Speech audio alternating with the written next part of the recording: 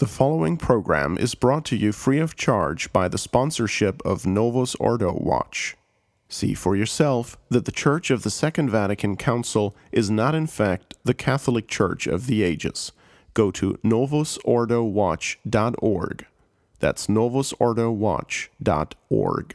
Good evening, ladies and gentlemen, and welcome to a very special edition of True Restoration on the Restoration Radio Network. I'm your host, Justin Soder, and I am joined this evening by my co-host, Nicholas Wansbutter. And we have the good pleasure and privilege this evening of being joined by His Excellency, Bishop Donald Sanborn, Rector of Most Holy Trinity Seminary in Brooksville, Florida, as well as Father Anthony Cicada of St. Gertrude the Great Catholic Church in Westchester, Ohio. Welcome to the program, Your Excellency and Father, and thanks for taking the time to be here. Hello, thank you. Tonight our topic is the recent revelations which broke yesterday morning concerning Jorge Bergoglio, a.k.a. Francis's, lengthy open letter to the founder of La Repubblica magazine, Eugenio Scalfari, stating that non-believers would be forgiven by God if they followed their consciences. The headline yesterday morning in the UK Independent, and really plenty of other newspapers, was this: Pope Francis assures atheists, you don't have to believe in God to go to heaven. There was also quite another scandalous and curious story yesterday that came out from the newly appointed Vatican Secretary of State, Pietro Parolin, who says that Bergoglio believes now may be the time for married priests. So we're going to be discussing these topics this evening and taking your phone calls, which we're going to open the phone lines right now, so feel free to call in with your comments or questions on this topic, and we will get you on the air with His Excellency and Father. The phone number to call in is 949-272-9417. Again, that's 949-272-9417. We're screening calls, so the trolls don't need to waste their time here. We'll also be monitoring our Twitter feed. If you want to submit a question to our Twitter handle, @TrueRestoration, we'll get the question on the air for His Excellency and Father. Now, for those of you who haven't read the stories, we've posted links on the live page which you're listening to this show at, and you can read them for yourselves. And I guess the first and best way to approach this topic, before we elaborate on exactly what was said, is briefly to get your initial reactions and your thoughts to these stories, Your Excellency and Father, and how they hit you. We'll get everyone's thoughts, so let's start with you, Your Excellency. What was your initial reaction to yesterday's revelations? Well, I would say it's the natural outcome of Vatican II. Vatican II, in Dignitatis Humanae, essentially put human conscience over dogma, and now they're just drawing it out to putting it over belief in the existence of God itself. So to me, it was, well, what else is new? I was shocked to see him say this. It had never been said before, but it is Vatican II. I think that what we're seeing in Bergoglio is Vatican II in its pure state. This man was educated during Vatican II. He was a seminarian and a young priest during Vatican II. He absorbed it. He absorbed its spirit. And when he speaks, all I hear is the 1960s, in which I was very young too, younger than he is, but where I heard all of these things that he's trotting out.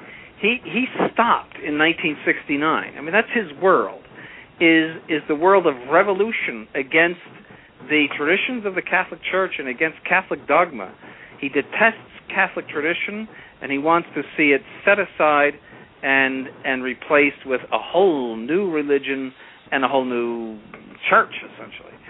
And whereas the other Vatican II so-called popes, Paul VI, John Paul II, and Ratzinger, Benedict XVI, had a certain, I would say, reserve. They sort of knew the limits, and especially Ratzinger understood the necessity of continuity in order to give Vatican II credibility.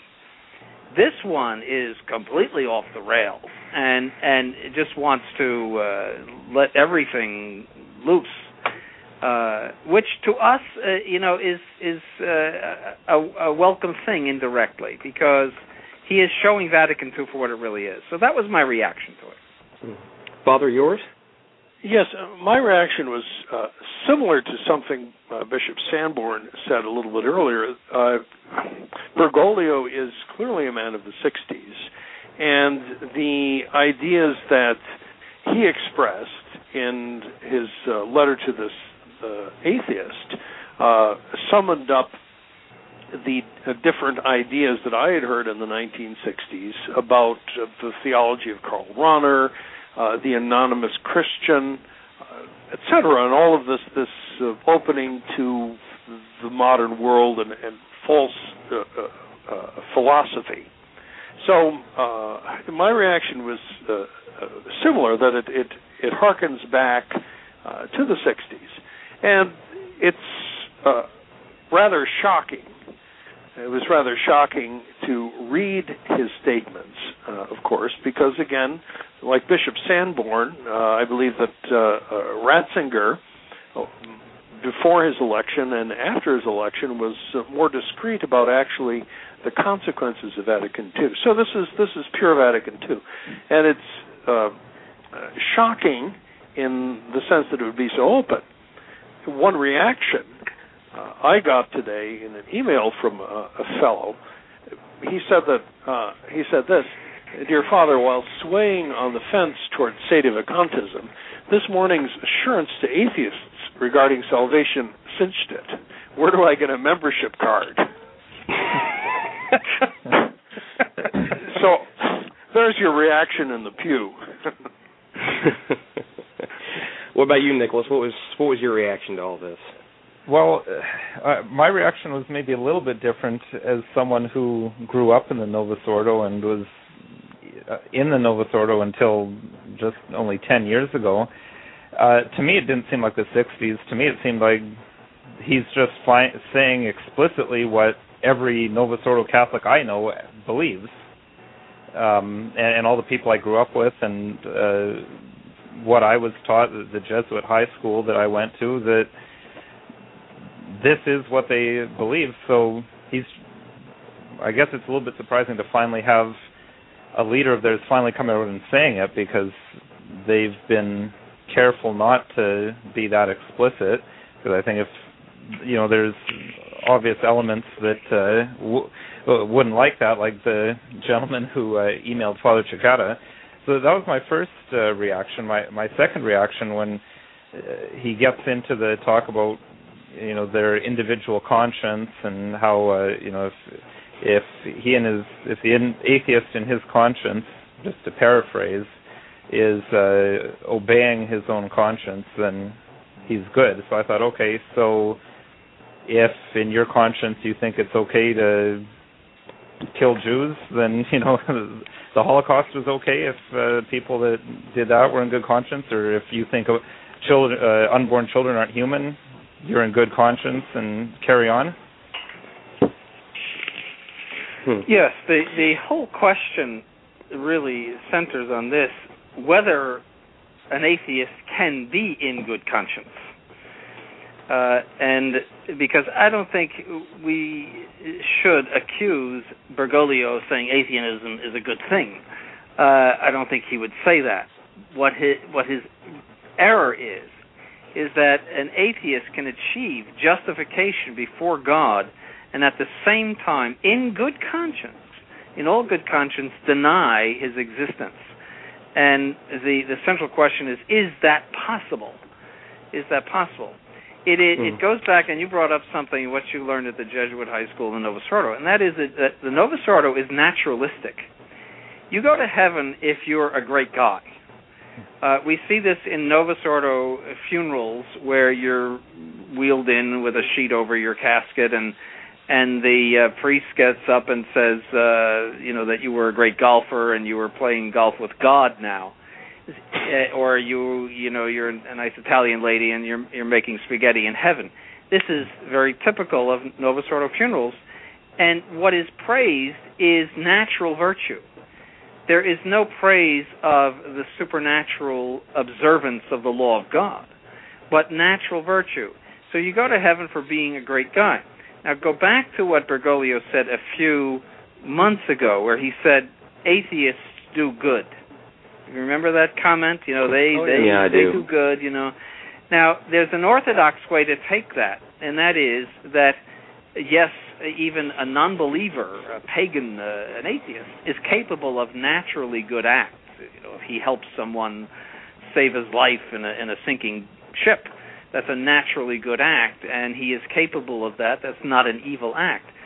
But there's an unorthodox way to take that, and that is in the naturalistic sense that the atheist posits an act which is pleasing to God by being naturally good. That is actually heresy, because it means that we can please God without faith. And it's contrary to is what St. Paul says in the Epistle to the Hebrews, without faith it is impossible to please God. And the Council of Trent quotes that in the section on the necessity of faith in order to please God and for justification. That is the central issue here. I think my initial reaction to this was much of Nicholas's reaction. I was not shocked by this. I've seen a lot of people, especially folks who are a little older, who knew the church before the council and had the benefit of receiving a Catholic education when things were sane. They are just losing their minds. Whereas, having spent most of my life in the Novus Ordo up till about a decade ago, this is, just like Nicholas said, what they preach. The second thing that I've been wondering is, have we reached, there's a term in chess, and it's called in-game, and it's what you're doing at the very end of the game to try and checkmate your opponent. And I'm just wondering if we've reached the end game of Vatican II. I mean, because this is, if anybody has studied Vatican II or listened to many broadcasts on this issue, ecumenism is a central problem, and this is the manifestation in its purest form of ecumenism. So, are we reaching the end game? The third thing that hit me was I thought to myself, okay, how in the world are traditional Catholics, and that covers a very wide swath, going to try and defend this? Because this is really indefensible. It's really a denial. If you look at the first two lines of the Athanasian Creed, whosoever will be saved before all things is necessary that he hold the Catholic faith, which faith, except everyone do keep whole and undefiled, without doubt he shall perish everlastingly. So, that's an express denial. So that's kind of what my initial thoughts on this were. Well, we have membership cards available, so if you need them. We're working on the design. It incorporates, I think, a beach ball and a Renault. I think it will move certain people over the edge on this, because how do you justify that? As you say, how can you possibly say that this man is a Catholic? And when he says that atheists, can be forgiven by God and be justified before God, I mean, my goodness, what can you say except hermeneutic of denial? That somehow he didn't say it, or he didn't mean it, or or it was the entourage, or something like that. But one point I think that's interesting that you made, Your Excellency, and that came up in something that Justin and Nicholas said, is the attitude of people now as a result of Vatican II, the majority of people who profess to be Catholics, toward what Bergoglio is saying and what he's doing. And there's a poll that I saw this morning that said that he has an 80% approval rating among people in the U.S. who identify themselves as Catholics.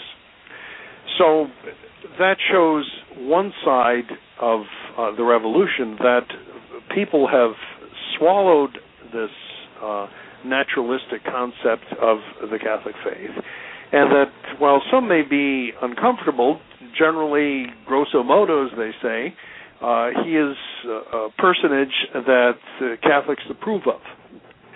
That 80%, by the way, I think is approximately the same percentage as of those who deny the doctrine of transubstantiation. Yes. Mm-hmm. If you look at the polls, and about 10% less, I think 90% approve of birth control.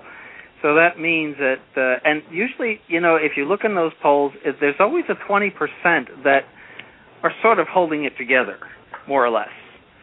And I think you're looking at people like what you would call the Novus Ordo conservative there. But that 80% is they are the Novus Ordo Catholics who are very happy with a naturalistic Pope, and who are just as pleased as punch that he's doing these things. Now, my Lord, one thing that I've seen, or one reaction I've seen, is when we were talking about how can people justify this, I've seen some things from the other side that people who have, I guess we could say, an extreme understanding of the need for water baptism and outside the church being no salvation, they're saying, well, I don't see why traditional Catholics have any problem with what Francis is saying, because that's what they all believe anyway. Well, that's false. And as I said, the central issue is whether it is possible for an atheist to be in good conscience. And we should really address that right now. In order to be justified, it is absolutely necessary, according to the defined doctrine of the Catholic Church, the Council of Trent, that we have the virtue of faith, supernatural faith. Not merely that we know that God exists and we've reasoned to his existence, but that we believe in him. Credo in unum Deum, I believe in one God.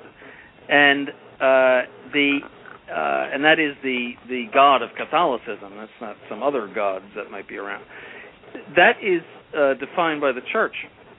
Now, the faith is a virtue of the intellect infused by God, and in order for it to exist, it must have an object. That is, that it must assent to certain truths. Now, the very least of those truths to which supernatural faith must assent, and this is also in the Council of Trent, is that God exists and that he is the rewarder of those who seek him. And that's a direct quote from St. Paul in his epistle to the Hebrews. So at least those two dogmas must be adhered to with supernatural faith. So, getting back to your question, this means that if you fail to believe that God exists and that he is the rewarder of those who seek him, it is impossible that you have the have the virtue of faith. You cannot have the act of faith, which is necessary for salvation, justification and salvation, and therefore it is impossible that you be in good conscience. On the other hand, a person who is invincibly ignorant of the Catholic faith, and this is the teaching of the Catholic Church, Pope Pius IX, he is capable of being in good conscience about his errors, provided that he has the true virtue of faith and inspired and infused by God, and that he assent to at least those two truths that are mentioned by St. Paul. Some theologians say he must also assent to the incarnation and to the redemption. He must know those and assent to those. They add that as part of his requirement. But all agree that somebody who that there is a possibility for someone who believes in God and who assents to certain truths, but not all of the truths of the Catholic faith through invincible ignorance, is capable of supernatural faith and acts of justification.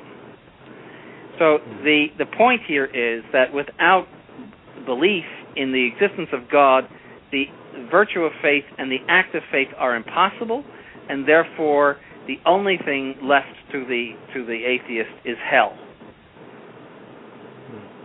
Well, Your Excellency, I think that if Bergoglio were standing here, right listening to this conversation, he would disagree with everything you just said. Because if you if you read the lengthy reply he gave, he speaks in there specifically about this issue, about atheism and faith and whatnot, and he says, in his pure modernist fashion, it is not something exterior or forced, but rather something that emanates from inside and imposes itself. So he would say that whatever emanates from inside and imposes itself upon the atheist is good faith.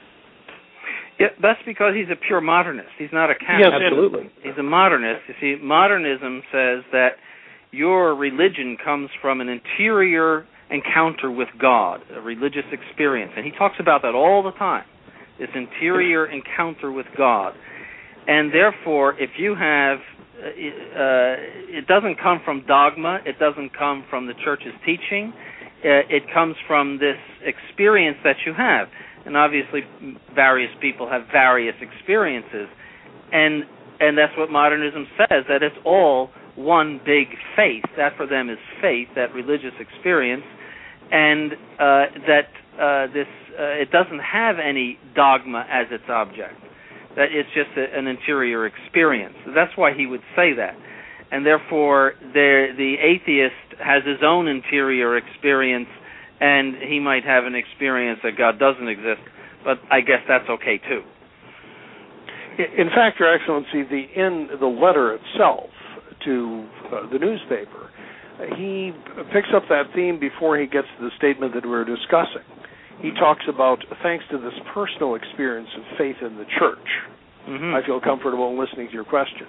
So it's that theme all the time, and it's that modernist understanding of faith as primarily an experience that he's building his response to the atheist on. Yes, because for him, faith has no object. It's just a feeling. So it doesn't matter what the atheist thinks or believes, as long as he's believing it in good conscience. That would not be an obstacle to his communion with God. So, that he doesn't believe in. Well, by the way, this is the time to say Chesterton's quote, "It's a good thing that God exists, because otherwise there wouldn't be any atheists." For those just joining us here on the program tonight, you are listening to Restoration Radio's presentation of True Restoration, and we are speaking upon the very timely topics that were revealed yesterday from Jorge Bergoglio, a.k.a. Francis, who is speaking about atheists and salvation, and later on in the program we're going to speak about the other revelation yesterday about the idea that maybe it's time for married priests. If you'd like to join in on the conversation, ask any questions to His Excellency and to Father, the phone number is 949-272-9417. And, Your Excellency, we just had a 5-week series of sermons that you gave years ago on our From the Pulpit show on the Vatican II series, and I think this really is ties quite into everything that was said there. And for those who maybe are on the fence about this, who are confused as to how this could be, everything we're hearing tonight, that I would remind them that you can go listen to this, and it is well worth your time. And ecumenism is really one of the central pounded points in all those sermons, because we're living the manifestation of this right now. We're seeing it. So for those who don't know what this is, you can go to the Restoration Radio homepage, and you can find From the Pulpit, entitled the Vatican II series. And I encourage you, start with part 1. You can stream it or download it on demand, and you can drop it on your smartphone, your iPod, your MP3 player, your computer, whatever you want to do, and listen to it. And hopefully that may provide some clarity for those who are confused, hurt, scared, whatever it may be, and it will hopefully provide some sanity to this whole mess that we're seeing today. But ecumenism is completely in line with this whole atheism thing. It's the primacy of conscience. It doesn't matter what you believe, as long as you think that you're, that you have a religious experience and you're happy with your religion. It is to dispense with dogma altogether, and that doesn't say anything about invincible ignorance. I mean, it doesn't in any way address that. It's just simply ecumenism says dogma doesn't matter. So if dogma doesn't matter, well then the first dogma that we say in the creed, that doesn't matter either. Now, if any of our listeners haven't listened to Bishop Sanborn before, when you go to download the From the Pulpit series that Justin was just referencing, make sure that you have your fire retardant suit on when you do that.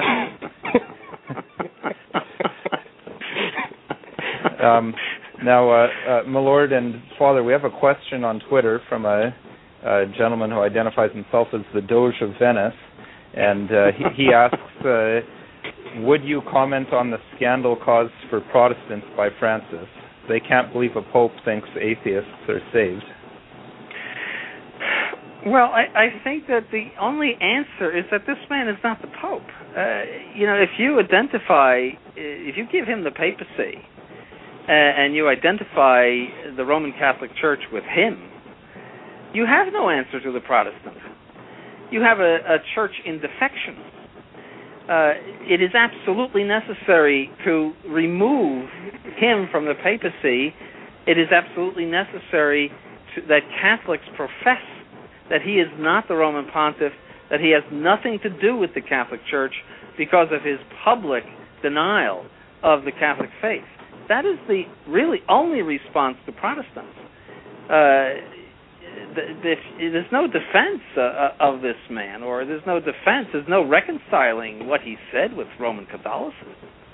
I mean, neither sacred scripture nor the teaching of the Church goes in any way easy upon the atheist. The Catholic Church thoroughly condemns atheism, and the Catholic Church thoroughly upholds the necessity of supernatural faith for justification. So how can an atheist who has no faith, by definition, be justified? So this does not represent the Catholic Church, and the conclusion is this man is a heretic. He's not the Pope. He's an anti-Pope. You can see the confusion that he has put nominal Catholics into, those who try to explain this. And there are all these different attempts that, I've seen over the past 24 hours or so to try to spin what he said in an orthodox fashion. But, I mean, you really can't. The only conclusion is that this comes from someone who cannot be the vicar of Christ. Well, let me ask you this, Father. This is something that I think a lot of Catholics would. There's certainly those of us who are of the sedevacante position. What practical advice would you give to, say, someone in the workplace who has to face Protestant questioning on this matter? How do you break them into this topic? I mean, how do you broach this topic with them and not leave them spinning in circles and wondering what in the world you're talking about? I mean, how would you approach this? Well, probably something like this. I'd say that it's a church teaching that to be part of the church, you have to have baptism and you have to have faith. And if you renounce part of the faith that Christ and the church expect you to believe and require you to believe, it puts you outside of the church. Everyone has a free will. This can happen even in the case of a cleric, a pope, and that the teaching of the church is that when you do this, you put yourself outside of the church and you lose your authority. I think that's the most direct way, really, to handle it. Do you have any ideas, Your Excellency? Yeah, I would just add to that all of this heresy is confirmed by what we call the praxis. That means that these people, not only Bergoglio, but his predecessors and other members of the hierarchy, the Novus Ordo hierarchy, have been acting like heretics for decades, having ecumenical meetings with all sorts of Buddhists and doing all sorts of things offensive to Catholicism, and even offensive to anyone who believes that Christ is God. That this has been an ongoing problem, and that the proper attitude for Catholics is to say we want nothing to do with this, and we don't give them one iota of legitimacy, because the faith is at the bottom of all legitimacy in the Catholic Church. The Catholic Church is a society of faith, and if someone fails to profess the faith, not only is he not a Catholic, but he is radically incapable of leading the Catholic Church. If Catholics do not take that position, they are going to end up compromising their own faith. They are going to end up in the Novus Ordo, and they are going to end up scandalizing their Protestant friends and driving them away from the true Catholic faith. Because who would want to have anything to do with Bergoglio? If you believe that Christ is God, what would you want to do with Bergoglio? You wouldn't even want them living on the same block. You wouldn't certainly want to be part of his church. And this, in fact, of course, we know from our experience as priests has already happened, that the defection of so many members of the clergy from the Catholic faith, challenging the different truths of the Catholic faith, has driven people out of the Catholic Church since Vatican II in droves. People end up with the evangelicals or with the charismatics because they say, well, everything now has changed in terms of what I'm supposed to believe. That Scripture is no longer reliable. It's basically just stories. That all the discipline of the church has changed, and my little intellect tells me that I have to go somewhere where I have some certitude about my salvation if I believe in God. So if I go to an evangelical church, at least they believe in some articles of faith from the Bible, whereas Our Lady of the Rosary, if it's still named that down the street, they don't believe that. And you can be saved in any religion whatsoever down there. So this is you see that in the practical order, this is exactly what ecumenism has given us. Mm-hmm. And I think, in my experience, Protestants who do ask me those questions understand what I'm saying. They understand the response, and I think they respect it. That Catholicism has a certain essence, and that essence cannot change, and that Catholics who are faithful will constantly maintain that essence and therefore reject him, Bergoglio. They understand that.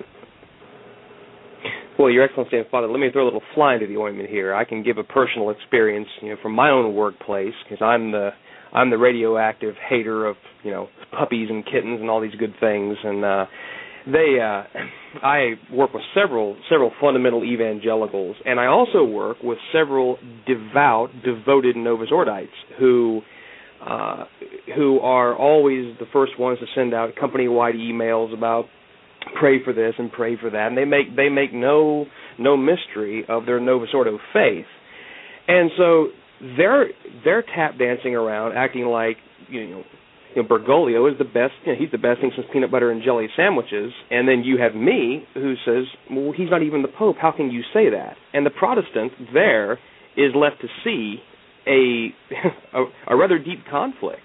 And I can see where that would be something that would leave them scratching their head and saying, well, why should I convert to this?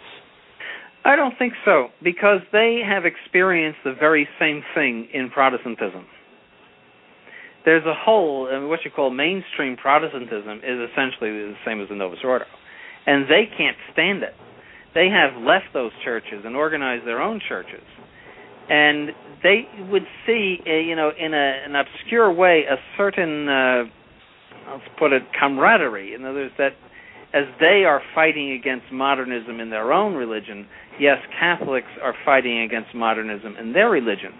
That it is a tidal wave that has invaded everything. And I think my experience is that when it's explained to them, they understand it.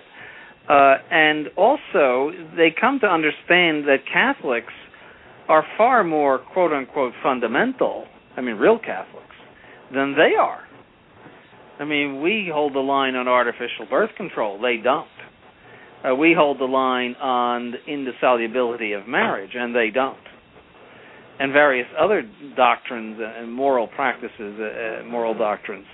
We are, they would find out that we want nothing to do with evolutionism, that we believe that the first man was created from the slime of the earth, as it says in Genesis.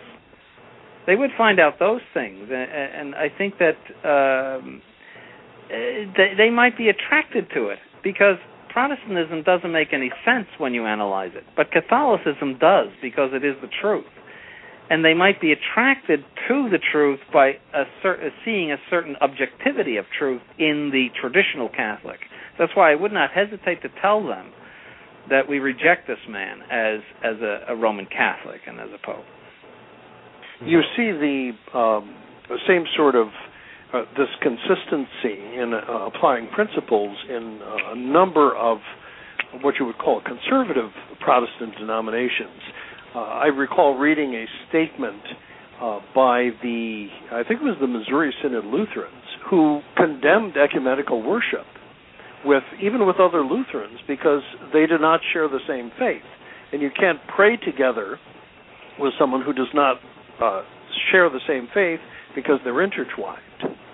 And one sees that, and you see that in certain branches of the Orthodox schismatics as well, that they realize that on the issue, for instance, say of common worship, with people who do not believe the same as you, they have to hold the line because they believe there's an objective truth. Yeah, so I think that would be, something in a very big and obscure way, a commonality. And I think that you might attract actually some Protestants to it.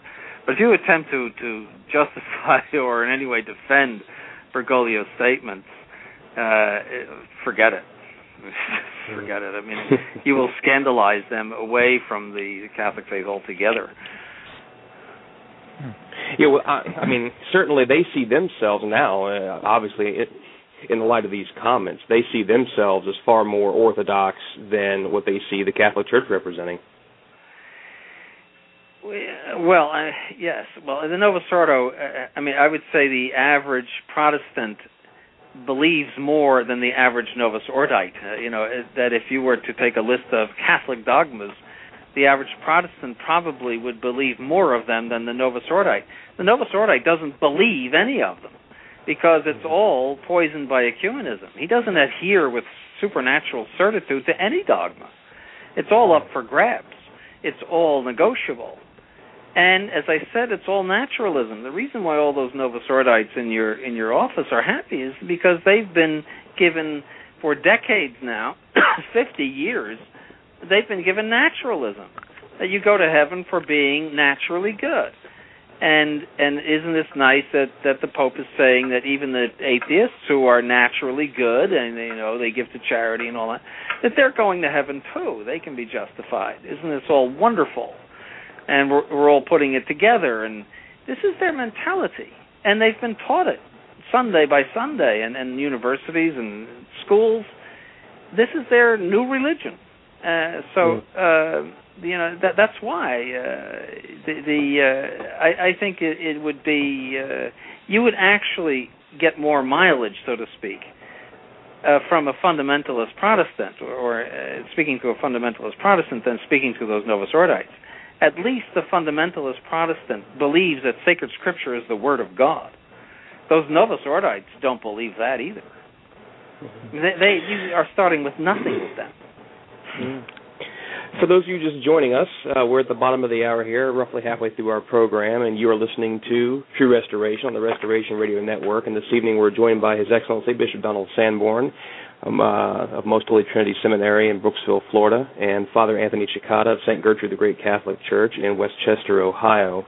The second part of the big news stories yesterday was this, again, hinting and dropping lines about the idea of married clergy, and that now may be the time to start thinking about this. And we've heard this before, but of course this is probably the loudest it's been over the last few months. And this was revealed by the new appointee to the Vatican Secretary of State, Pietro Parolin, who says that Bergoglio now believes may be the time for married priests. And I think now's a good time to dive into that topic. If you have any questions or you'd like to speak with our clergy here this evening, you can call us at the number here is 949-272-9417. That's 949-272-9417 if you have any questions or comments on this. So, Your Excellency, would you like to be the one to lead us into this topic on this, once again, hinting about married clergy, married priests, and the admonition that, oh well, this isn't dogma, this can be changed, this isn't discipline, this isn't divine law, and it would be good for the church. Well, I think the first question is, what kind of marriages are we talking about?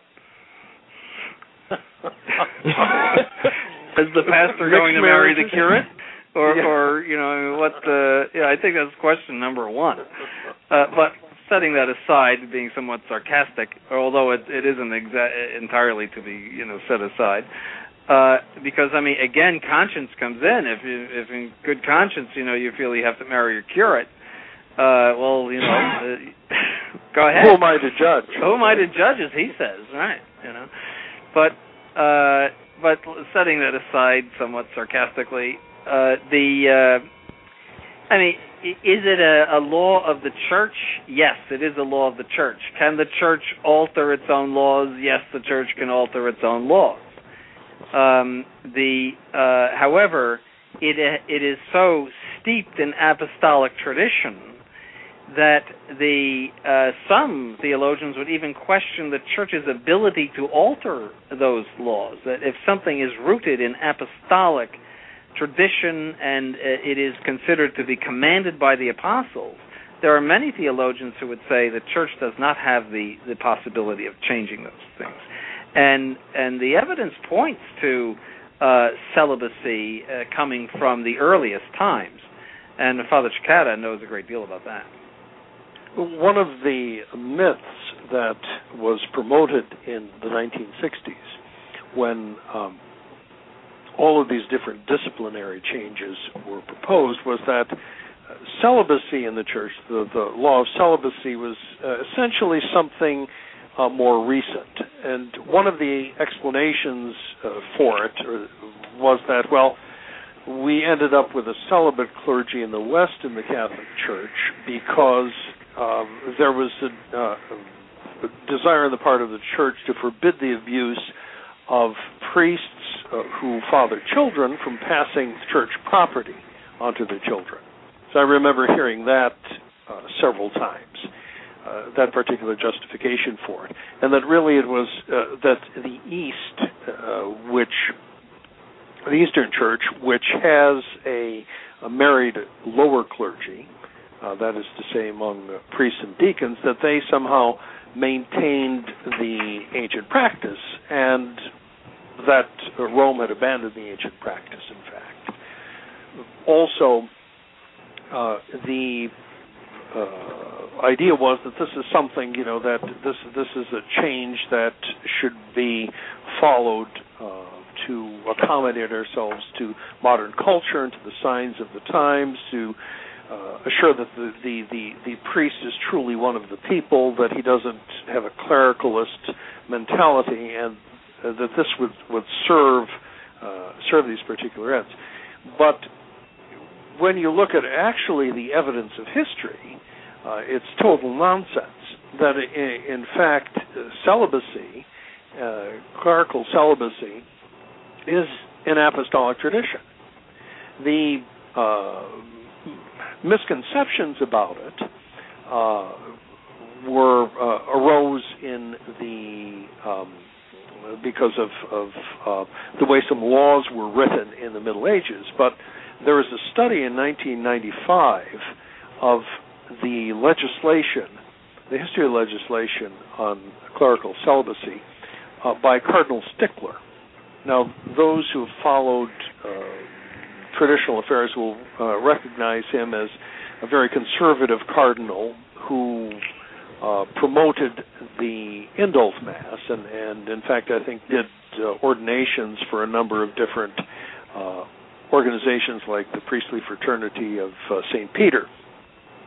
He was a historian of canon law, and he traced the history of the discipline of celibacy and demonstrated very convincingly that, in fact, it was something of apostolic origin, in this sense that the priests or members of the clergy who were married before they were ordained had to agree to put aside the use of marriage with their wives. that to abstain from intercourse with their wives. Perfect continence. And this was what, in fact, was expected before one would be ordained to the priesthood and could function as a priest. So he produces ample documentation about this to demonstrate that this absolutely was the case.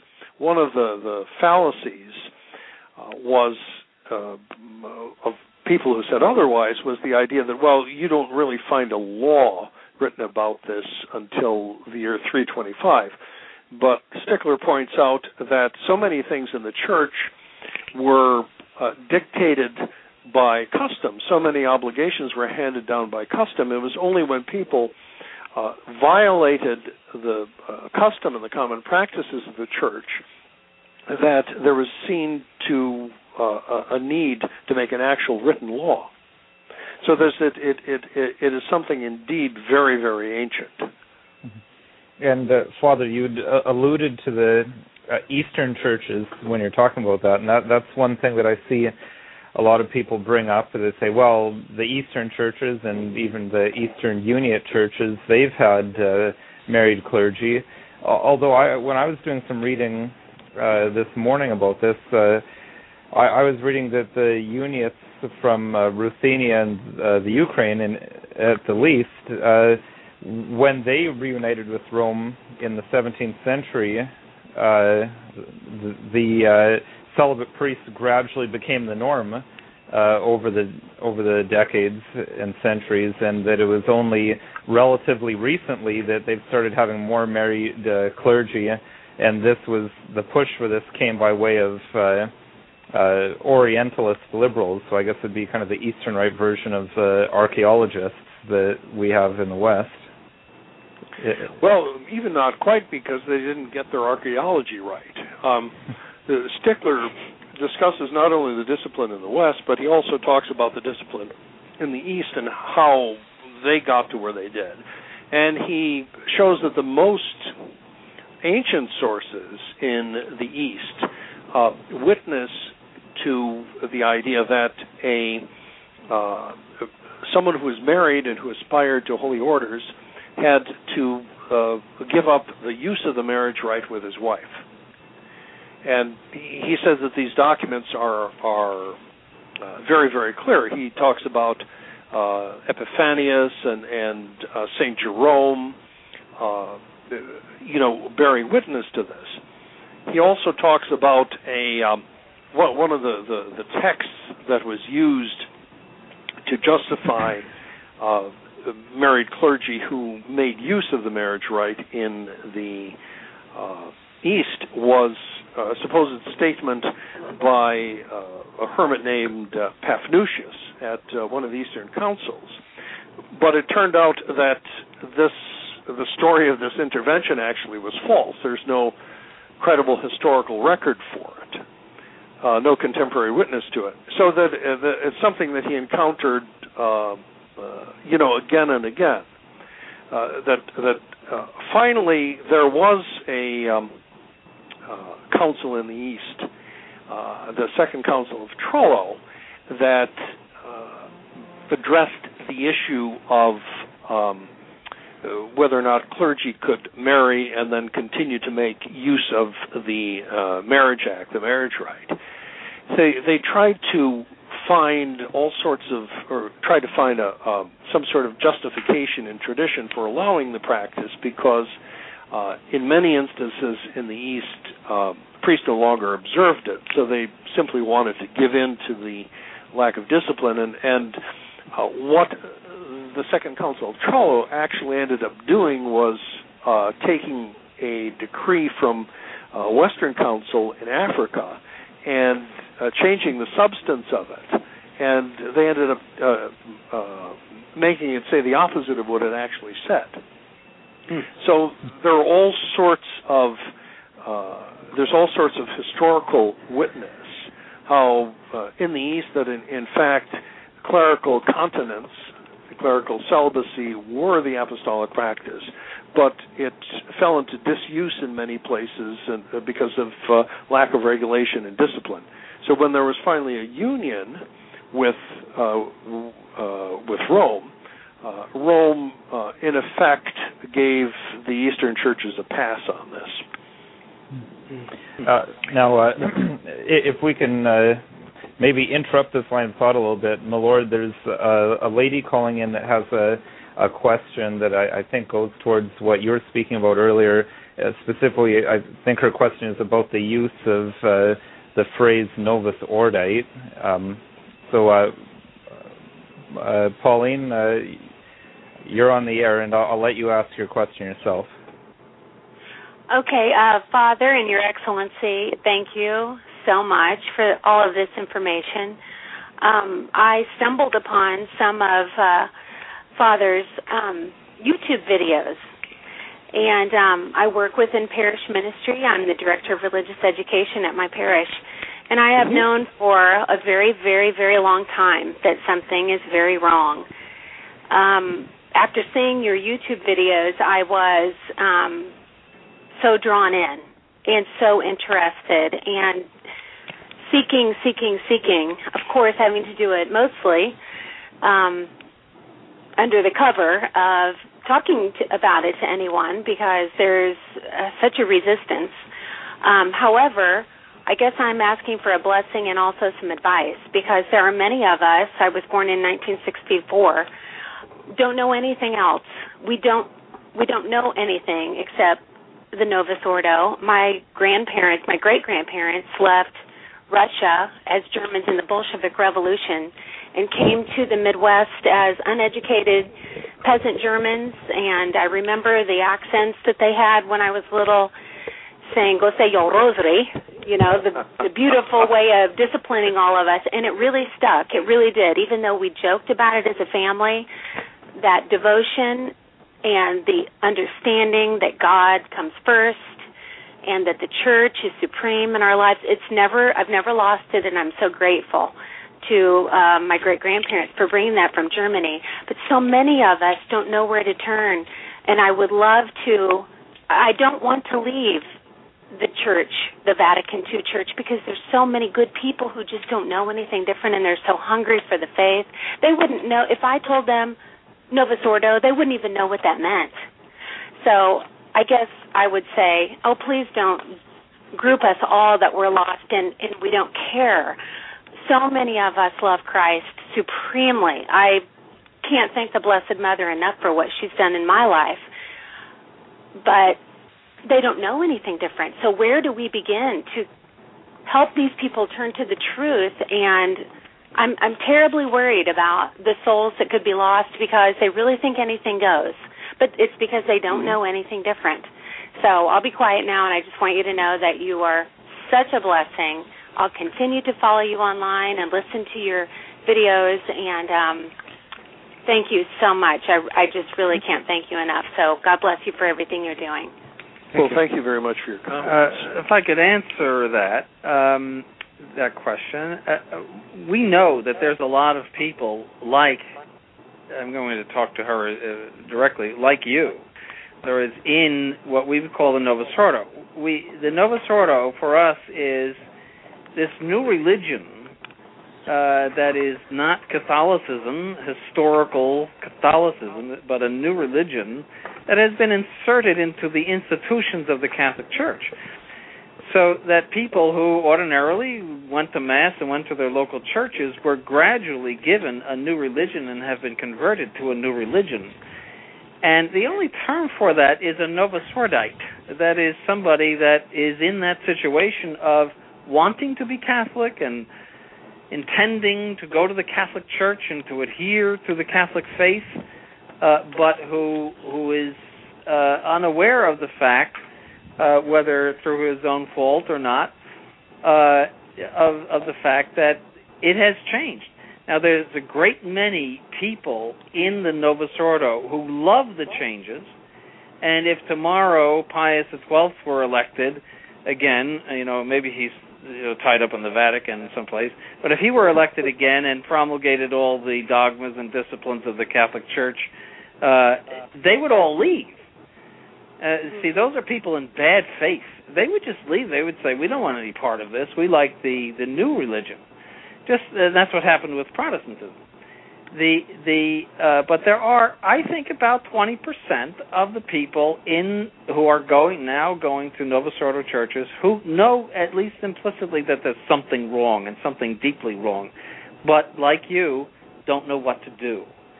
Now, we are required to profess the faith, and if we know that we are in the wrong religion, we must get out of it. Otherwise, we will go to hell if we fail to profess the true faith once we have understood that it is the true faith. If we fail to reject what we know is false, we will be guilty before God. And so you could not use the excuse, well, there's a lot of nice people there, or they don't know. God will give them the grace to know if they are, desirous of knowing Him, and He will draw them where they should be drawn. You have to worry about your own soul and do what you need to do. Mm-hmm. To that, I would add that having realized the difficulties with the post-Vatican II religion yourself, and knowing many of these people, you are in a good position at least to convert some of them and to bring them around. What I find very encouraging, and I've been a traditionalist priest since 1977, is that there are, in fact, more and more people like yourself who are raised in the post-Vatican II religion, who perceive that there's something that's really wrong, that doesn't agree, that doesn't jibe with what they know as the historical Catholic religion. So that's a good sign, and the way to convert people, I suppose, for someone like yourself, is one by one, and do the best that you can to bring them to the truth. Mm-hmm.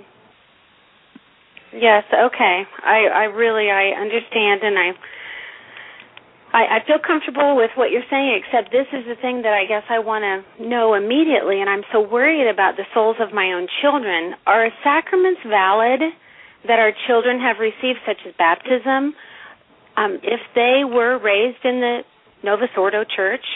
Are these things sufficient for salvation? The sacrament of baptism, if the ritual in the Novus Ordo rite was followed, that is a valid baptism. But as far as the rest of the sacraments go, they go from doubtful to definitely invalid. Also, the fundamental question you have to resolve in your mind is this. Is the religion that has come out of Vatican II, is that the same religion that was before Vatican II? Was there a change in religion in these Catholic institutions? Or is there continuity? Is this the same religion as before? So we take up a dogma book from 1930. Is it the same as what we're learning now? Or from 1410, is it the same as what we're learning now? That's the fundamental question. Is all of the sacramental discipline the same? The general disciplines of fasting and indissolubility of marriage, and are all of these things essentially the same or not? And if they are the same, then there's nothing to worry about. But if there is a substantial change between what was and what is, then there's everything to worry about. That means that you are caught in a false religion which cannot give salvation. It gives the other thing. In other words, it can only be a producer of damnation if it is a false religion. And you have to really think about that. Right. Well, that also does include a lot of study. There are so many people who do not have the formation to be able to even go back and compare. Because even to know, in this year of faith, there's been so much emphasis on the Vatican II documents. That alone, you say that, and you scare away 90% of the people. And they say, I don't even understand what Vatican II is about. I'm not that Catholic. I'm not as holy as you. You know, that whole... And they run away because they feel so insecure about their own faith formation. I see this constantly in parents who send their children to school of religion. They can't even answer the basic questions. They were never taught the basic questions themselves. How do we throw those people the lifeline before? I mean, if I just left with my family, I'm at the point where I'm fine with. Believe me, I've received criticism for a long time, being called orthodox and traditional, and all those things from friends that are kind of saying it jokingly, but kind of not. My parish priest, I've been told that in the confessional. Oh, you're so orthodox, like get over it. But even if I were ready to completely leave, there are so many people who have not heard your voices, and I want to bring them if I can. I think that it would be unloving to just leave. So I guess I'm saying 101, what do I hand them? Even if I were leaving and walking out the door tomorrow, what would I hand them? Well, there's plenty up on the Internet to hand them. You could say, look at these sites. And Well, and that's where I was just going to jump in. Sorry, my Lord and Father, but just to give Pauline a bit of encouragement from another perspective, Pauline, myself, and the other two main hosts of Restoration Radio, Stephen and Justin, all three of us come from we were all baptized, raised, confirmation, schooled in the Novus Ordo, and we came over. So we've gone through a lot of the same things that you've gone through, the same struggles. And yes, as His Lordship was saying, there's lots on the Internet. The Internet can be for good or for ill. Well, it's funny. Thank you for saying that, because there are times when I feel like, how did I miss this? Why wasn't I taught this? And you get kind of caught up in the sadness and the bitterness of it. Okay, so that right there gives me great hope. Well, you've been through the same thing. Okay, then. Can I say something? You did not miss it, because you understand by faith, by supernatural faith, that there's something wrong at your church. The Catholic faith and the Novus Ordo Mass and all of its disciplines and ideas and all, they conflict. And so you didn't miss it. You retained your faith, and now you're finding that this conflict that has always been in you has a basis in reason and a basis in fact. And so you didn't miss it. And that will be true of anyone else who has the Catholic faith, who has, despite all, retained the Catholic faith in the Novus Ordo. They will be inclined to the truth by their Catholic faith, and all they really have to do is be shown it. Yes. It has to be shown sufficiently, because it is a complicated thing, and they have to overcome the idea that, well, we're supposed to, be in line and do what we're told. They have to understand how the hierarchy has deviated from the Catholic faith. That's essential to it. Otherwise, they'll just stay in it. I'm sorry. Well, thank you so much. I feel like my call has gone on too long, but I'm so grateful, and I really am in a position to share this information. And so I know I'm not the only one listening. There are lots of us who are trying to find comfort within each other, to have the courage to talk this way. And so please pray for us, because it's a very scary position to be in. It's very alienating. Yes, I don't know how you take. Yeah, that's. I can say one thing here. I just want to let you know, you're definitely not alone. I mean, when I was first coming to Tradition, I had someone who I thought was a friend scream at me in the middle of a supermarket that me and my wife were excommunicated because of our going to traditional Latin Mass. So you're not alone in that, and you're definitely going to be in your prayers, and people like you are one of the real reasons that we do this radio program.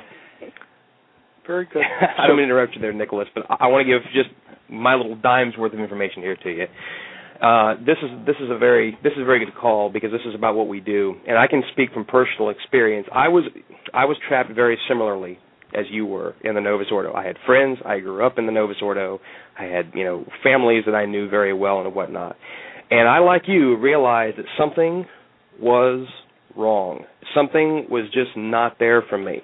And ultimately what it came down to me, you asked, how do I just walk away from all this? That was a question that you asked. And what it boiled down to for me was that I have a soul to save, and am I going to do it in this false religion? That was what it really hit for me, and that's where the rubber met the road, because I have a soul to save. So do all of your friends, but you do first. Mm-hmm. And that was what, for me, was really the impetus to break from it. And, of course, we've all seen the scandals. I don't need to go into all the scandals we've seen here, but those were catalysts as well. I would encourage you to check out. There's a video that Father Cicada did, and it's for free. It was produced with Father and Stephen, called Sedevacantism, How to Tell Aunt Helen, and it's free. The whole thing is free on YouTube. That's because nobody would buy it. Exactly. Yes, we're offering it at the price that it'll sell at. Okay, so I would highly recommend that you check that out. And continue to keep in contact with us. But thank you so very much for your call. Yes. It's I have very, one very rewarding. Sure. I just have one last prayer request. This might shock you, but my son is a new seminarian, so this is very important to me. Sure. We'll keep you in our prayers. Keep in contact with us. Yeah, and there are so many of his friends whose hearts are being turned, but there's so much pressure on them. There's just so much pressure. He's in the worst possible place. It's so hard. They're even looked down on if they wear a cassock, and some of the other boys will, ostrich. So anyway, I know that God is large, but please pray for them. Pauline, you're in luck, because you see, we have Bishop Sanborn, who's a rector of a seminary. Send him to Florida. Believe me, it's in my prayers. Okay, Pauline. Thank you so very much for your phone call. Keep in touch. Thanks a lot. God bless you. Thank you so much. Okay. Well, that was a wonderful call. We have one more call here who's been on hold for quite some time. I want to get in, Your Excellency and Father, and it goes back to the comments that Your Excellency you made about, or that I believe we were talking about Protestants see themselves as being more faithful, even unbeknownst to them, to Catholicism than the Novus Ordos do. Paul, is that your statement, or did you have a question with that? Oh yeah, I was going to say something about that, but I also really quick wanted to say something about what Pauline was talking about. Sure, go ahead. I was just going to say, if someone wouldn't be able to receive information, they just wouldn't be able to understand it, you could always give them a brown scapular or something, and just tell them to pray, and then hopefully if they persevere, they'll understand later. Well, in order to wear the brown scapular, you must be enrolled in the brown scapular. And the only way you can be enrolled in the brown scapular is by a real Catholic priest. So, and those who do not profess the Catholic faith are not allowed to use Catholic sacramentals. Okay. Sorry to inform you of that. But that's, but you can always pray for people. And it's all gets down to God's grace. I mean, if we find that supernatural truth, it's because of God's grace. It's not because we stumble over it or because it all comes down to the grace of God, and the grace of God is obtained by prayer. So it's the most efficacious thing you can do, and really the only thing you can do. And of course, we have to do what we're doing so that people can find it. That's part of the apostolic mission of the Catholic Church.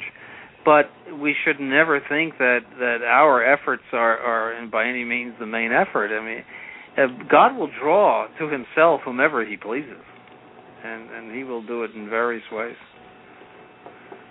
Mm-hmm. So, Paul, what, did you have another comment you wanted to make? Yeah. Because I'm looking at the call screen board. I was going to say, one of the doctors that I know that I go to is evangelical Protestant, and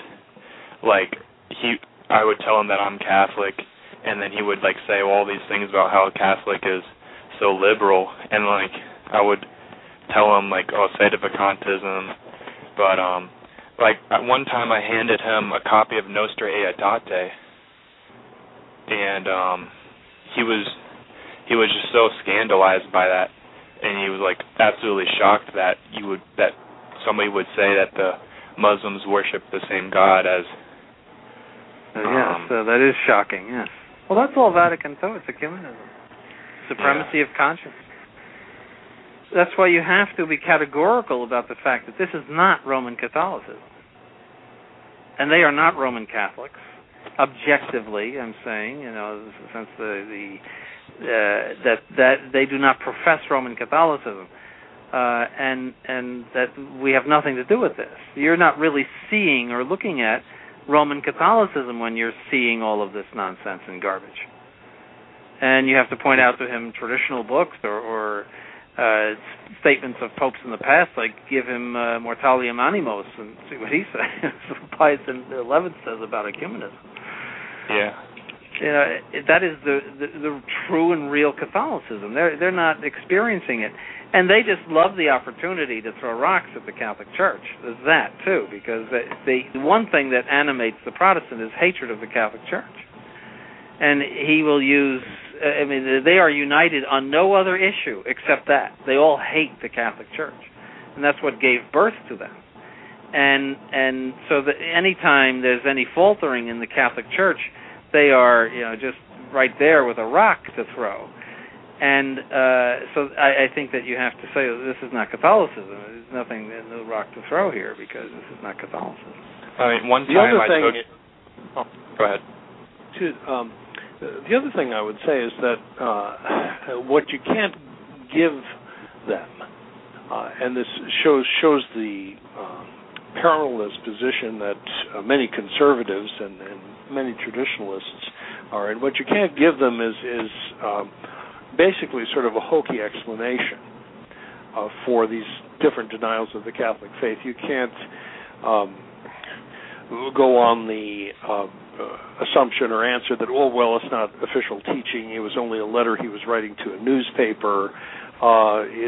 Or one response that I saw to the atheism statement was, it didn't appear in the official Vatican collection Acta Apostolicae Sedis. So they were okay. Yeah. The thing is that what I'd say to you is that someone who actually is a Protestant is concerned about the truth, that is going to be a really goofy explanation for him, and it undermines the credibility that the Catholic faith ought to have for someone like that. All right. Well, thank you for your comments, Paul, and thank you for listening. Thank you for taking the time to call in as well. We always enjoy having callers on this show. All right, and thank you for the correction on the sacramentals. Yes, it is a common practice for people to hand out rosaries and other sacramentals to non-Catholics in the hope that they will convert. But it is clear in moral theology that they should not be using those things until they have been received into the Catholic Church. Now, for anyone who's just joining us or has only recently joined the show, you're listening to The Restoration on the Restoration Radio Network. And tonight we are talking about the two very recent declarations from the Vatican II claimant to the papacy, or the claimant to the Vatican II papacy, in quotes, Francis Jorge Bergoglio, and what he had to say about atheists going to heaven and about married clergy. We are still taking calls. 949-272-9417 is our number, and we have a couple callers in the queue, and we're getting a little bit off the topic, but sort of on the topic. We have another caller who's wanted to make a comment with reference to Pauline's phone call from a little bit earlier, and this caller's name is Christy. So, Christy, you're on. If you can go ahead with your comments and any questions you have, please. Well, I was just calling because I listened to Pauline, and her story sounds just like my story. Almost to a T, same background, same where we live. And I have children too, and I was just wanting to say that there's women out there just like her, or families, and she should just leave and don't look back. Like the Lord said, He saves you. Your family, your friends aren't going to save you. And there's a lot of wisdom in that. Yes, and that's the only thing you have to think of. Christy, she will, believe me. It's the seed has been planted now, and it's obviously growing fast. It's just a matter of time. And I think, based upon where she's at, I think it's short time. Yes, I hope she hears this and know that there's people out there, and just if she ever needs anybody, I'm in the Midwest, in North Dakota. So. We have all been through the same thing. It's just that Father Cicada and I are so old that we went through this thing back in the 60s. That we were confused, and we had all sorts of ideas that Paul VI was a wonderful pope, but he had a bad entourage, and all of those crazy things. We all believe that stuff. I'm sure Bishop Dolan did too. And then you try to all of the Novus Ordo conservative arguments in which to justify this, and the T was not crossed, the I was not dotted, therefore we don't have to worry. We went through all of that. So don't forget, we are older than dirt, and we have just gone through the whole process. We have come out of the car wash on the other side. But it takes a while to digest all of this. This is a tremendous thing to intellectually and spiritually digest. And you have to have a certain amount of patience with people. I mean, I'm glad God had patience with me, because I said a lot of stupid things along the way. Father, I do have one question. Like I said, I left the church, the Novus Ordo, and but my family, my parents, my sisters, they all are part of it, and I still associate with them. Is that proper? Well, it's the only thing improper about associating with somebody who is in a false religion or in any other circumstance that is contrary to true faith or good morals is if by what you're doing you would be consenting to their false faith or their bad morals. The church does not require you to cut off everybody that doesn't agree with you. But if you were do something like go to for example, attend a marriage that was the result of one of these Novus Ordo annulments, that would be wrong. See, but to simply see your relatives that attend the new mass, as long as it's not a scandal to you or your family, in other words, where they might lose the faith or you might lose the faith. And as long as you are not consenting to anything, or that no one would take your presence as consent, then it's all right. With those provisos, you have to. Then it's all right. But you do have to watch, because your children could be, for example, badly influenced by the Novus Ordo attitudes of your cousins, or it's very possible. So you have to you take it all into consideration in all the circumstances. Well, my family's very aware that I won't go to any of their funerals or their marriages, or I won't go any near their churches. Right. And my children are aware that, believe it as I do. Mm-hmm. Yes. So we don't, and we have, you can imagine that there's a lot of turmoil when we talk religion. Well, religion has always been a source of turmoil, because the true religion requires that we profess what is true in order to please God. And that has not always been popular with people. Witness the 10 persecutions of the church under the Roman Empire. The church has never been without persecution. The statement that the Catholic Church is the one true church and it's the only true Christian church and it's the only way to salvation irritates a lot of people. and that marriage is indissoluble. It irritates a great many people who want their divorces and their live-ins and everything else. The Catholic Church has a very strict morality.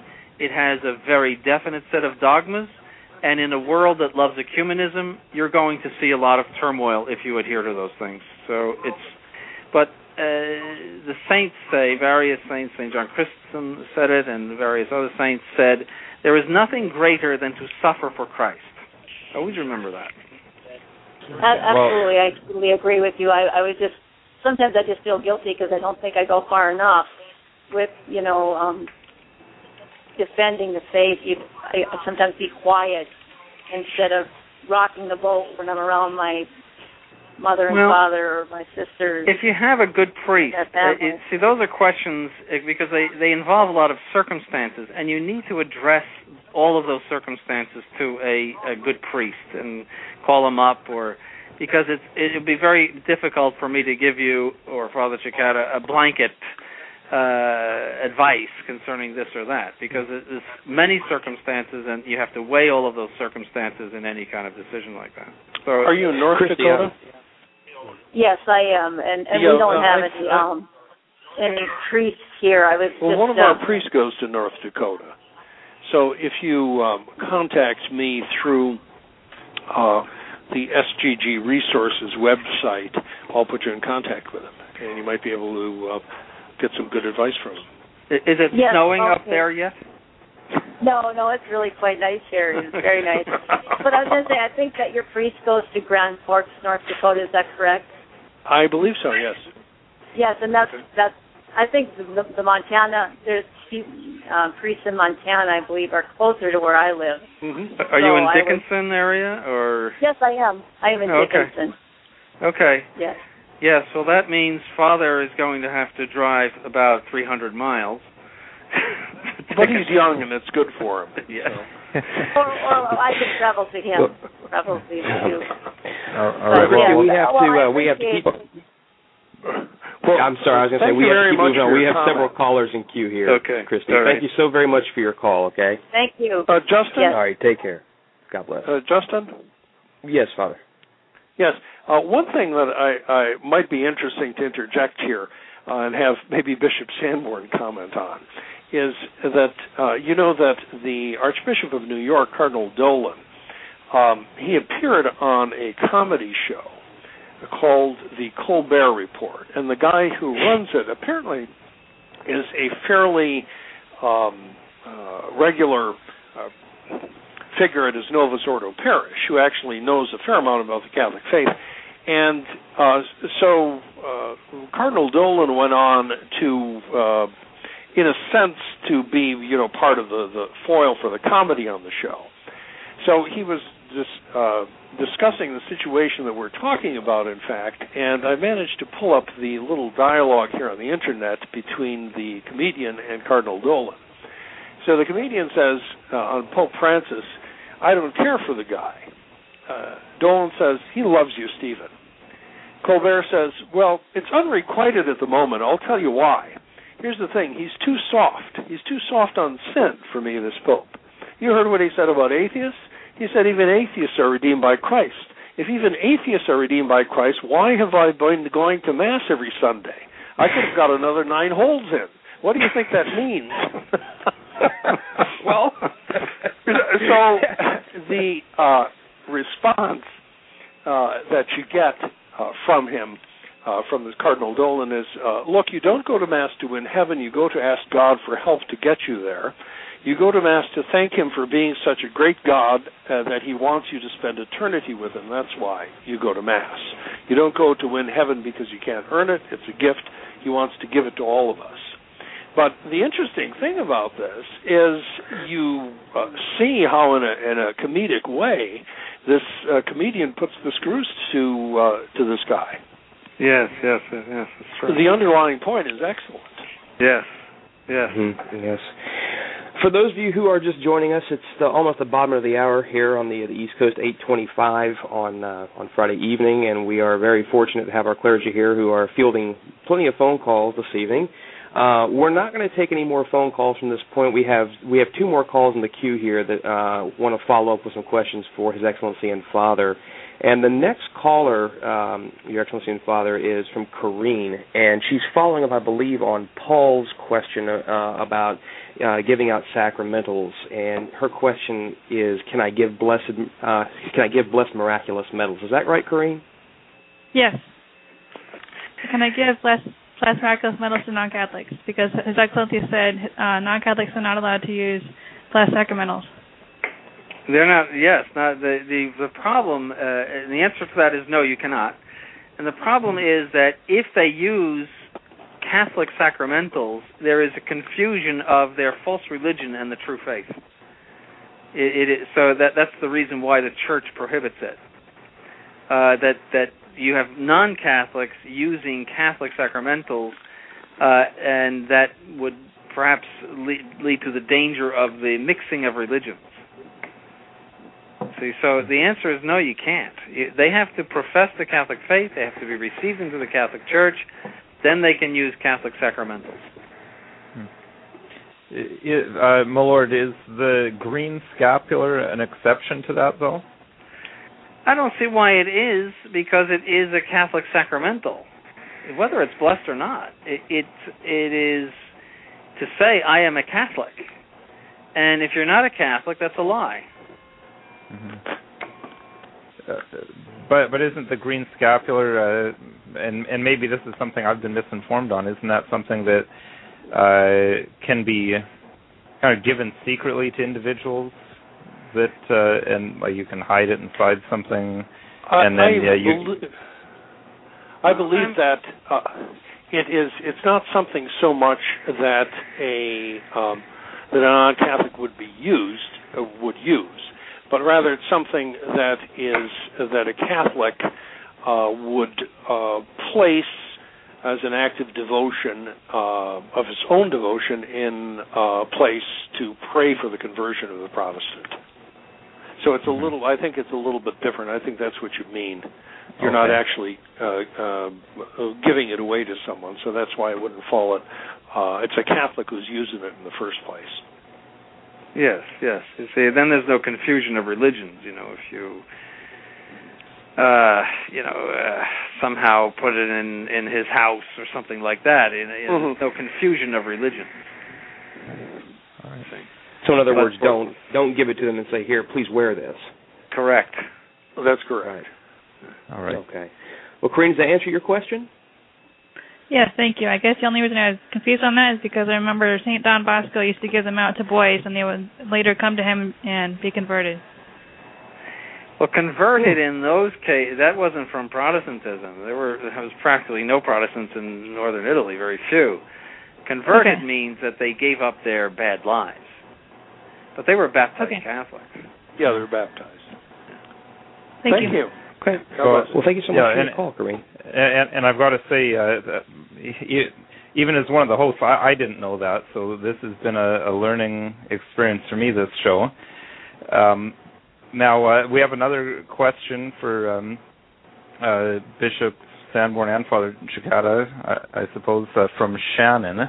I think going back to the Declaration on Atheists and what impact this might have on the Novus Ordo clergy. Shannon, you're live on the air. Go ahead with your question, please. Yes, thanks so much. I'll try to be succinct, and I want to thank Father Cekada and Bishop Sanborn so much for helping us all. I think there's a lot of us searching, and you are a lifeline to us. Thank you. Do you think that this latest heresy spoken by Bergoglio is so painfully obvious that it will finally get through to a lot of the Novus Ordo hierarchy? And surely it will. I pray that it will. But the question in line with that also is, I have heard older priests, who were ordained in 1958, before any of this began, who have actually said to me in the face of Bergoglio's statements, they've said, our number one thing we have to do is to be obedient to the Church.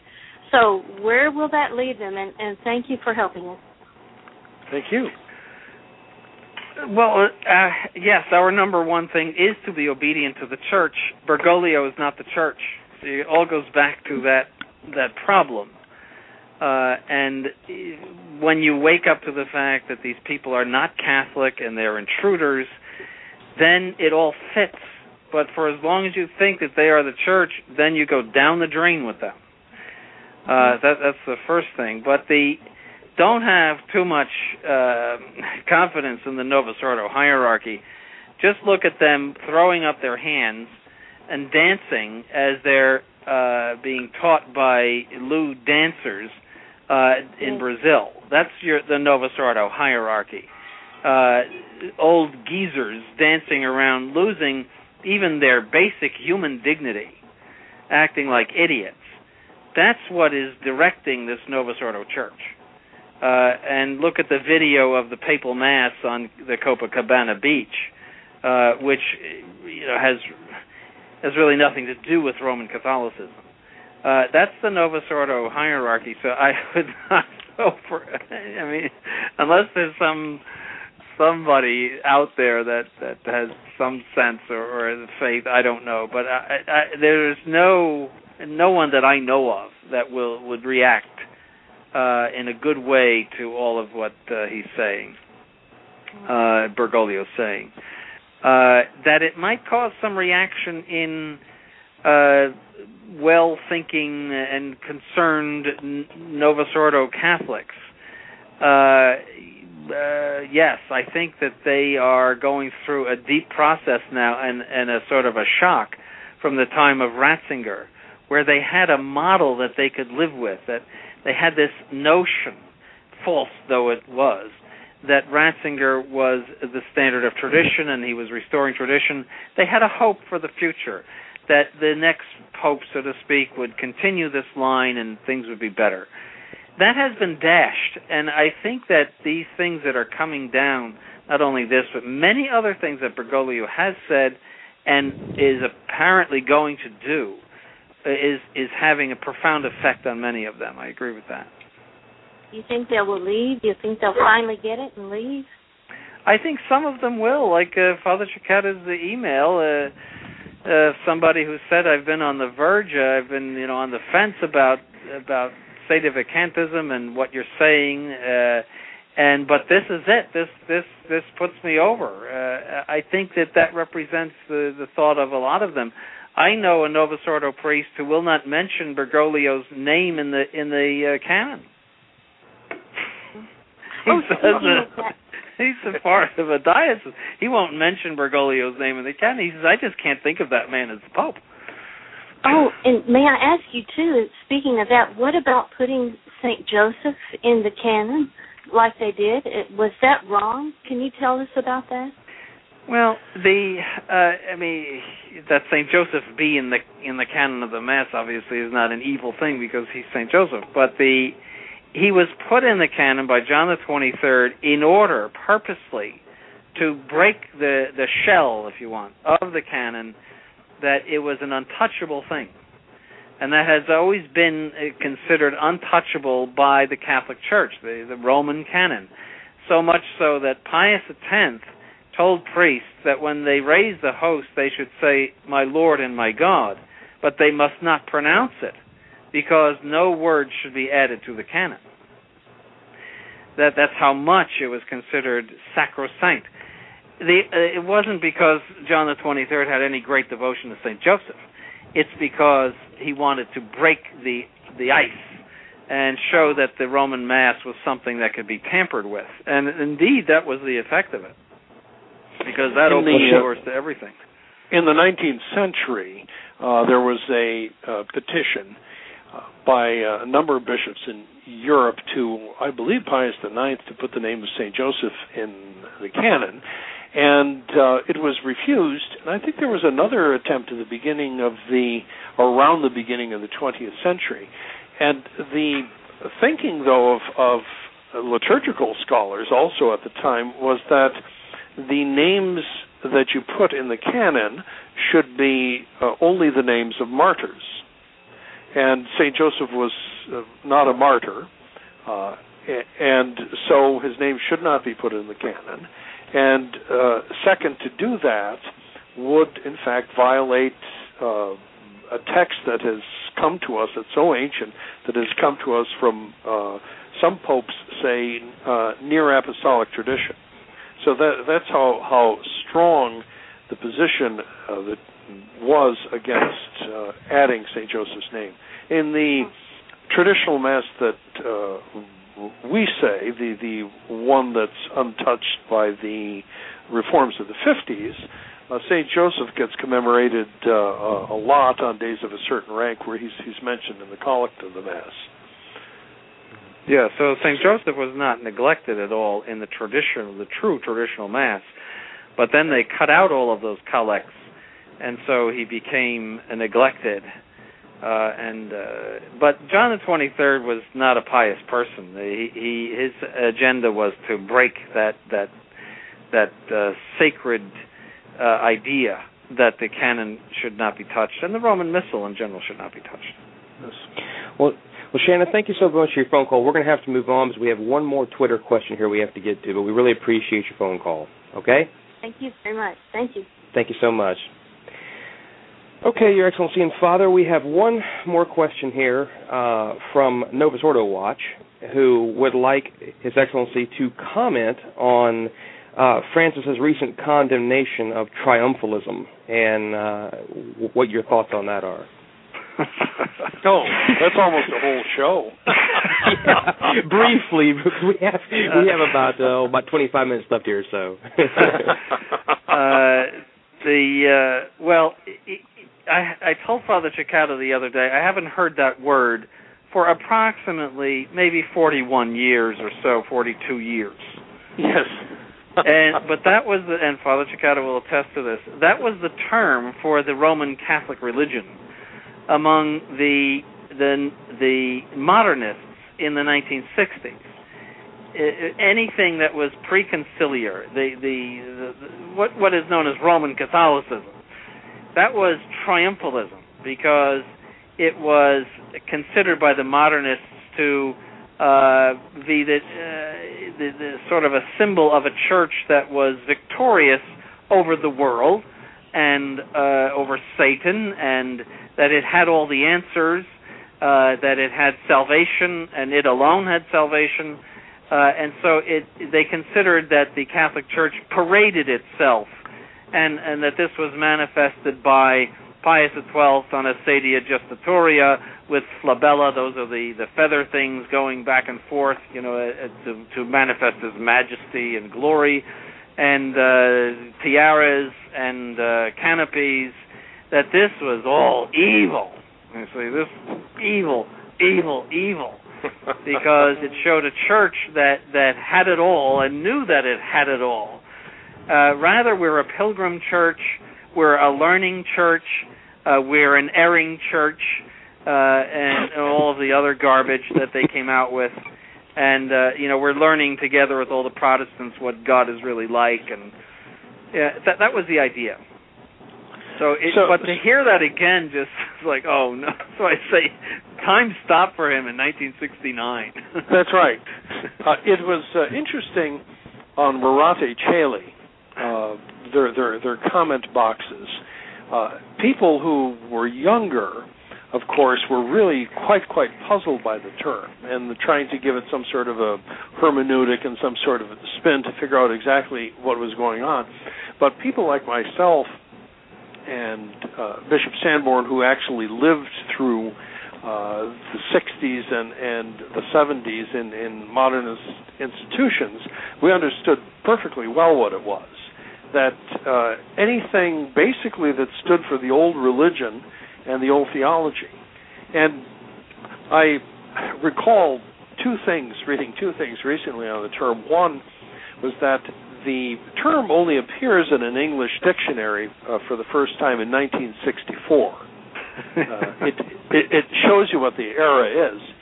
But then something even better, there was a quote from one of the liberal Belgian bishops at the council that I saw somewhere else. I wish I could track it down. It was on one of the comment boards. His name was de Smet, and he said that the purpose or the object of the council should be to destroy three things: clericalism, legalism, and triumphalism.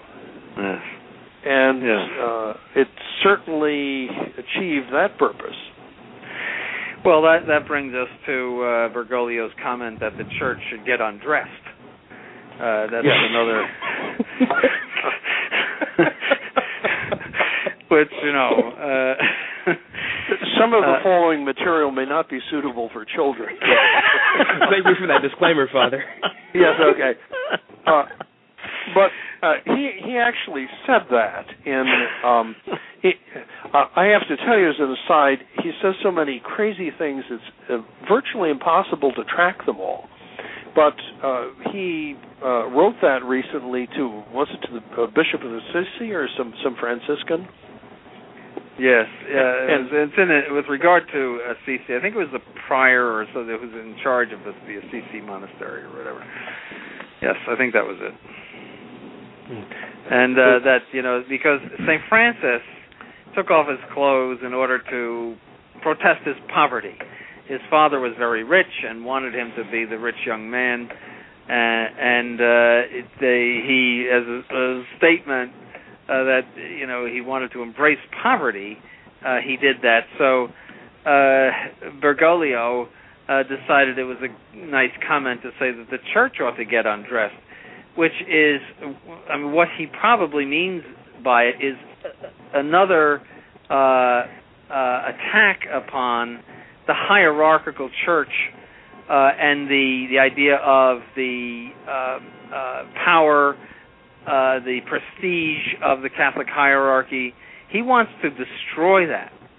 That's probably what he meant by it, is that we have to come down off of our high horse, so to speak. That's why he got the 30-year-old Renault. That was in the news lately. Some Italian priest gave him his 30-year-old Renault, and he intends to drive around Rome in this 30-year-old Renault as another display of humility. And then various other things he did all along. There was an article that I just noticed today that said that he has stopped naming monsignors, except for members of the Vatican Diplomatic Corps. And that was one, again, he's stuck in the 60s. This was something that was proposed in the 60s. Yes. And in my own archdiocese, Milwaukee, they, ever since 64, they had no more monsignors. Yes, I remember that too. This anti-hierarchical, everything is fraternal. So this is his mentality, sort of the despoiling of the church and putting aside hierarchical symbols. So the actual quote, for some reason, probably because it's an Italian website, the rest of it won't come up, but his words to the prior were, "I want to talk about how the church should undress." Now, let's isolate that meaning that he probably has, which is bad enough. But my goodness, for him to say that after all of the filth of the Novus Ordo clergy, for him to, doesn't he have a brain in his head? And of course, I'm going to answer the question, and that is no, he doesn't.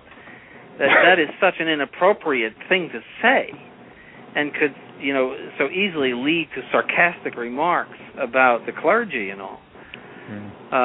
This man is completely without any rules or common sense. What an awful thing to say. Church should address. Yeah. I'm sure every Protestant had a big laugh about that. Well, and it all ties in with the triumphalism, which is his code for the old religion. That the church has to get rid of triumphalism. Yes. Now, Lord and Father, I think that segues a little bit into what I wanted to ask each of you in the time that we have left, and I'll just let listeners know that if the live stream ends, we're still going to continue recording, so if you miss anything when the things get cut off at the top of the hour, if we end up going that much longer, you'll still be able to get it all on the download. But as we've been going, my thoughts have been going back to Pauline and her questions, and my Lord and Father, you mentioned your experience and maturity as clergy, and having been around for a little longer than some others. And I think it would be edifying for our listeners, because I've heard some of these, if we could call them war stories, from some of your interviews that are on True Restoration Media that you did with Stephen. I think it would be edifying for our listeners if perhaps you could share a couple of your war stories from back when you were in Novus Ordo seminaries, and the type of things that you had to deal with, or the type of things that people would say to you, or how you were treated. Well, it was my own particular seminary. The seminary at high school was just fine. It was run by Orthodox priests who, for the most part, who gave us a very good formation. But the seminary college, the 4 years of seminary college, that was really when things started to get crazy.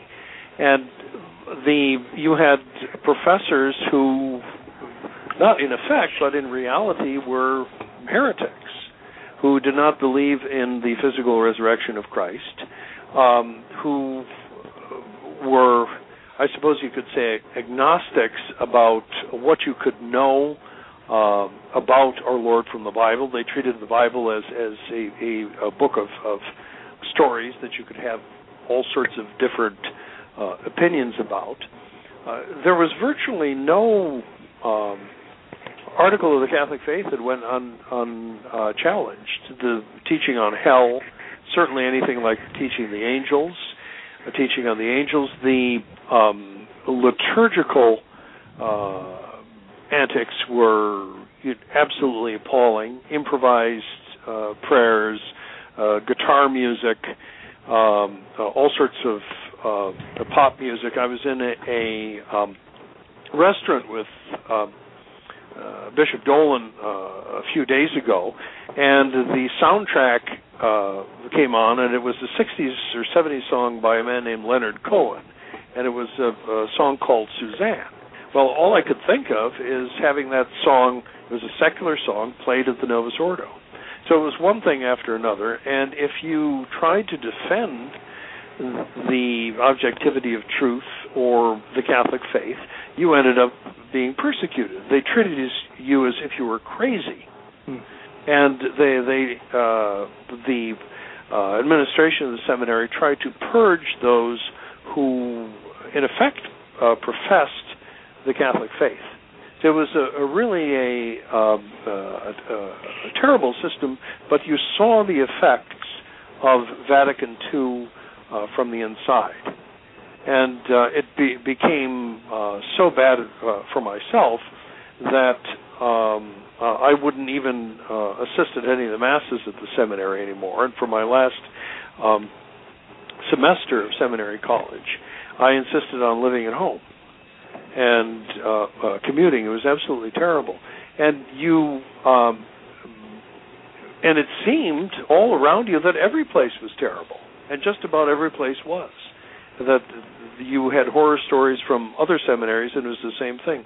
Bishop Dolan experienced the same thing in Detroit that I experienced in Milwaukee, and I'm sure Bishop Sanborn experienced the same thing too in New York. It was all the same.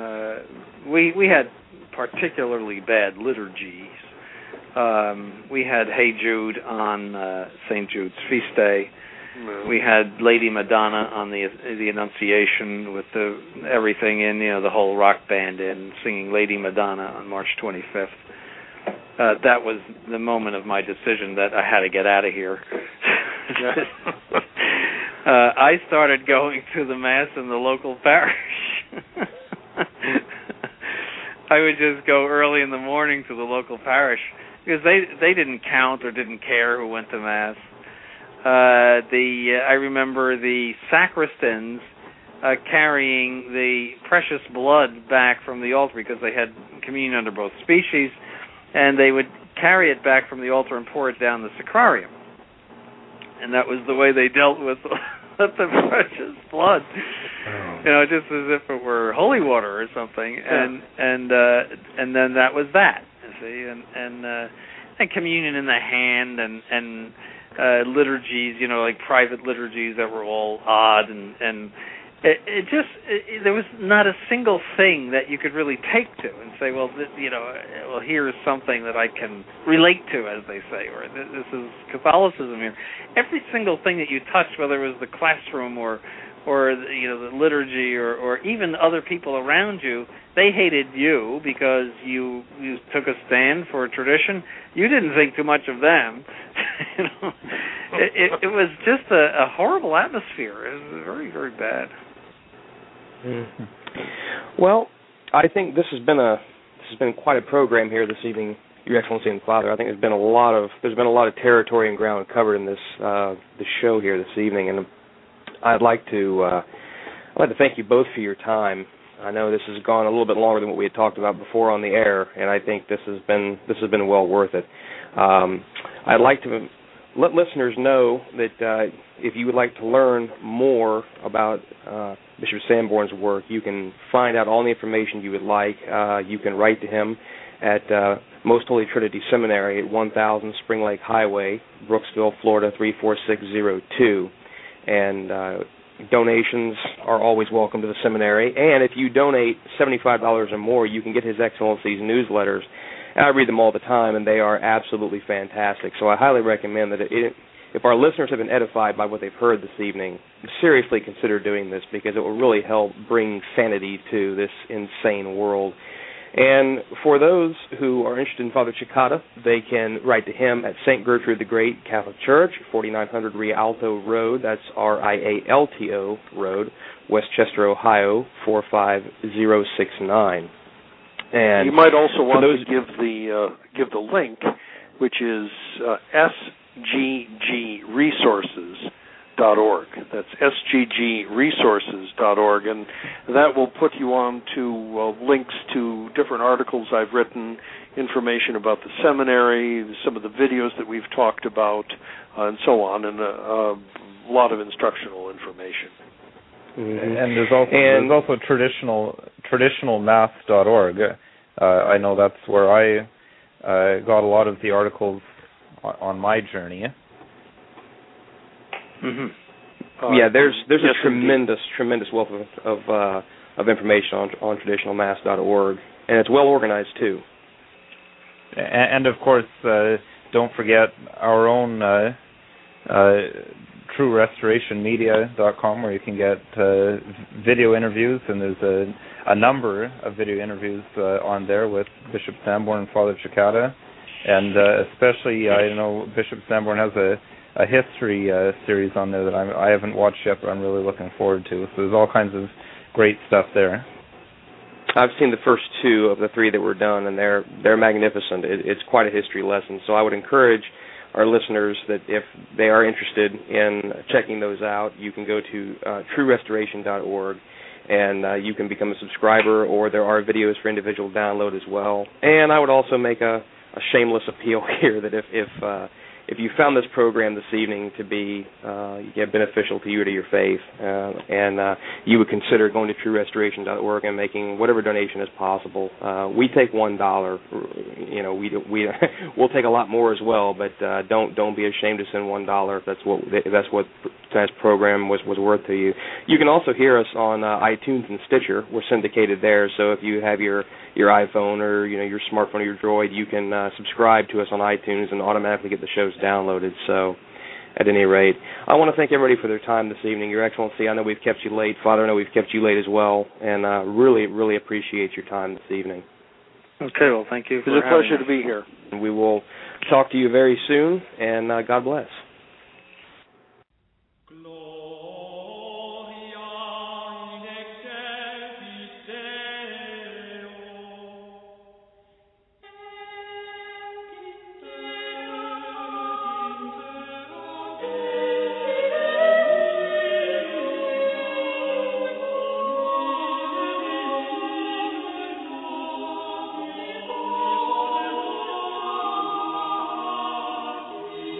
Oh